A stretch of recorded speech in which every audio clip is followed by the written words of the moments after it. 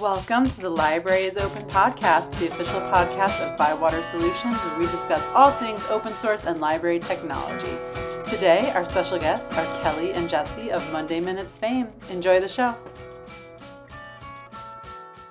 Hello, everybody. Welcome to this episode of the Library is Open podcast. I have some very special guests today, Jesse and Kelly, who you probably recognize from Monday Minutes. But if you are new to the Bywater world, you might see some of our memes and be like, who are these people with the Bitmojis every Monday that pop up on my feed? So we're going to kind of let you get to know them a little bit. So first, I'm going to start off with Jesse. Do you want to kind of tell us how you got into the library world? Yeah. So let's see.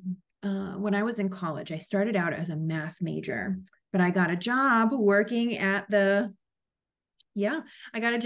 university library as like a student worker.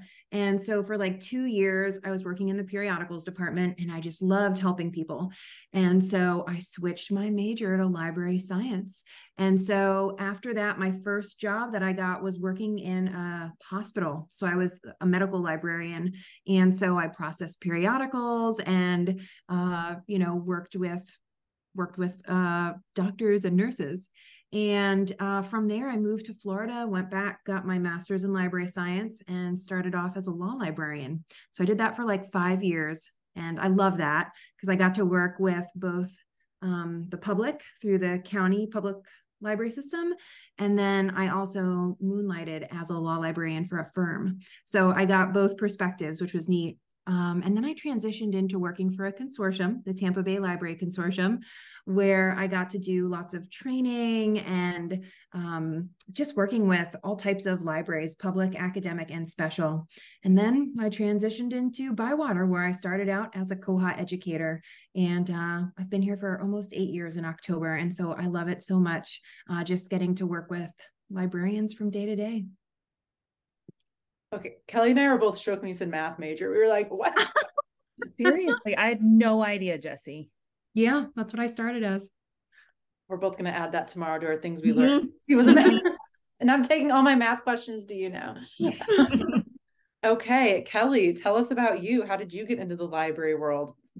Mine is not as crazy as Jesse's, but my first degree is in actually hotel and restaurant management. So my bachelor's I got at a college in Erie, Pennsylvania called Mercyhurst, and which is a Bywater partner. So shout out to Mercyhurst University for that.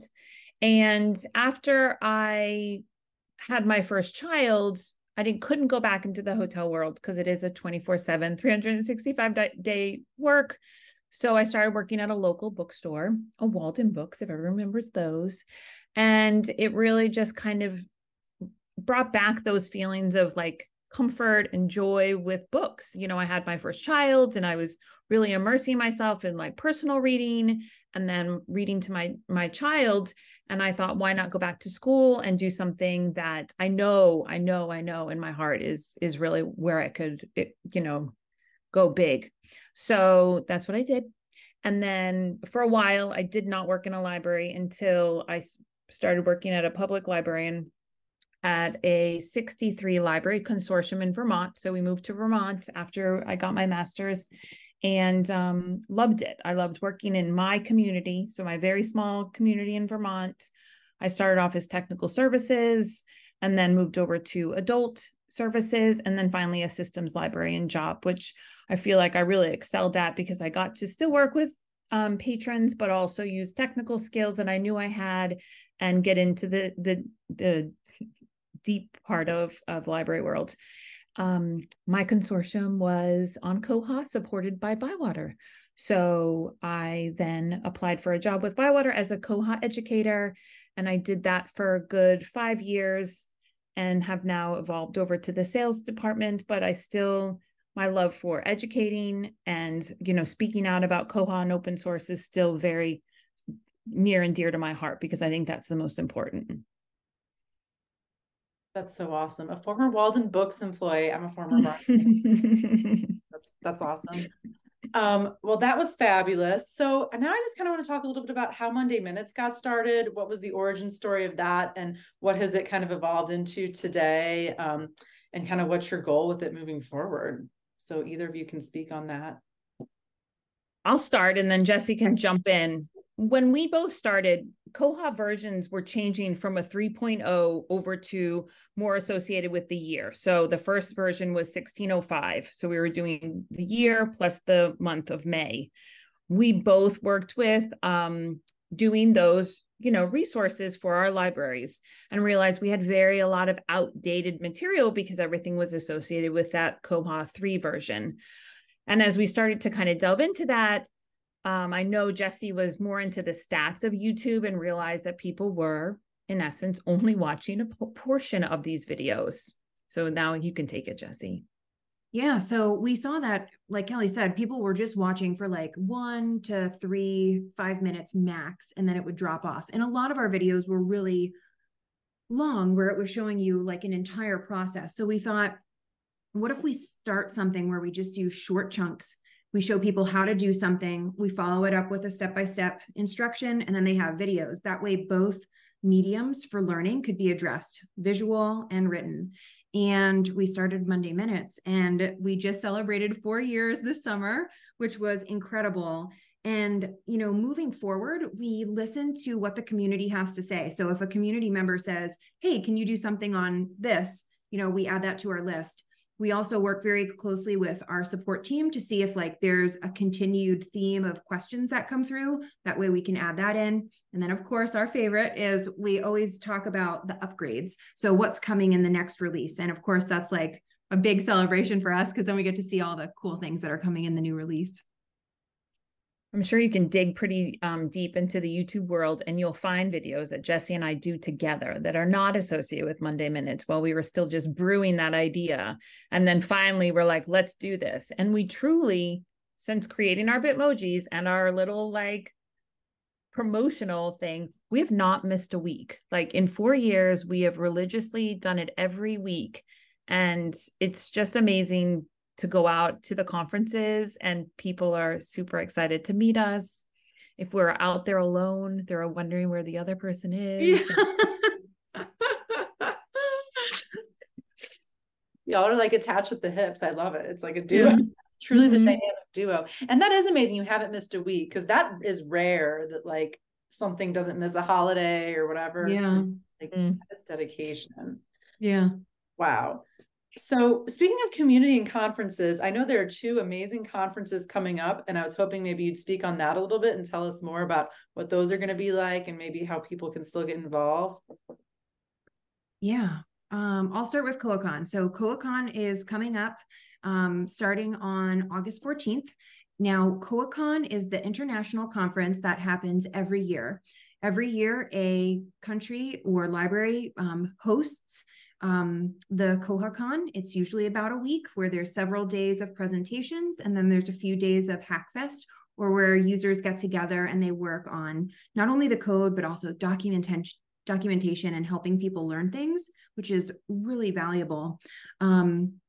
Last year, it was here in the US, in Kansas, which was in correspondence with Koha US.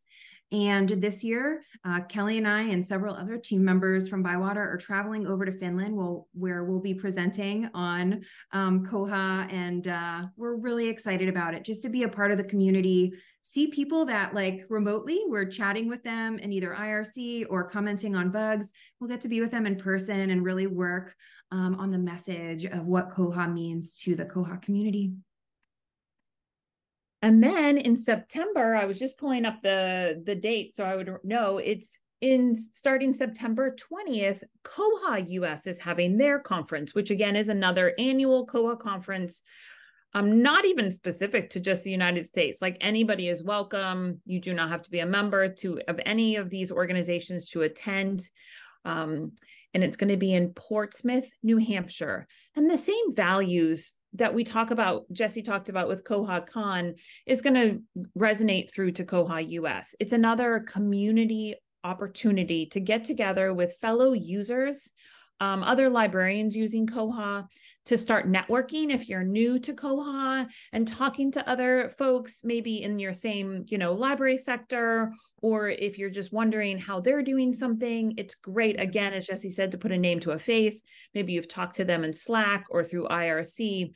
And again, it's presentations done by fellow librarians and vendors to talk about Koha and migrating to Koha in specific areas. I know there's an acquisition one, there's an ERM one. And then in addition to individual presentations, there will be special interest group opportunities.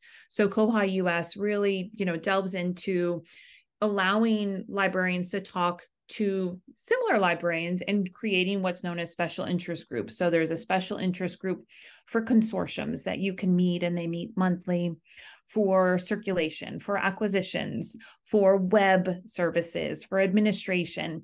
Again, to really just have that opportunity to communicate, network, and learn something and continuously grow. And I think that's the goal of Koha is to push out this knowledge. And again, for those users to then help build Koha to the next level. Because as soon as we start to see this, vibrant community continuously giving back to Koha, we're going to get better and better versions. Not that we're not already, because they're super exciting.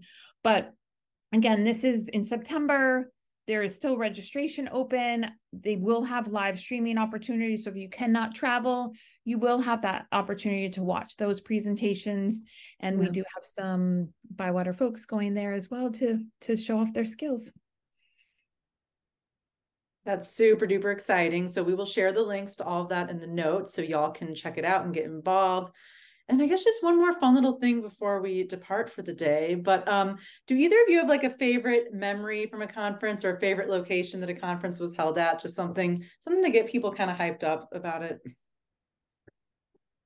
I'll say when we hosted CoaCon 2018 in Portland, that was really an amazing experience because the entire Bywater Solutions team got to attend that conference.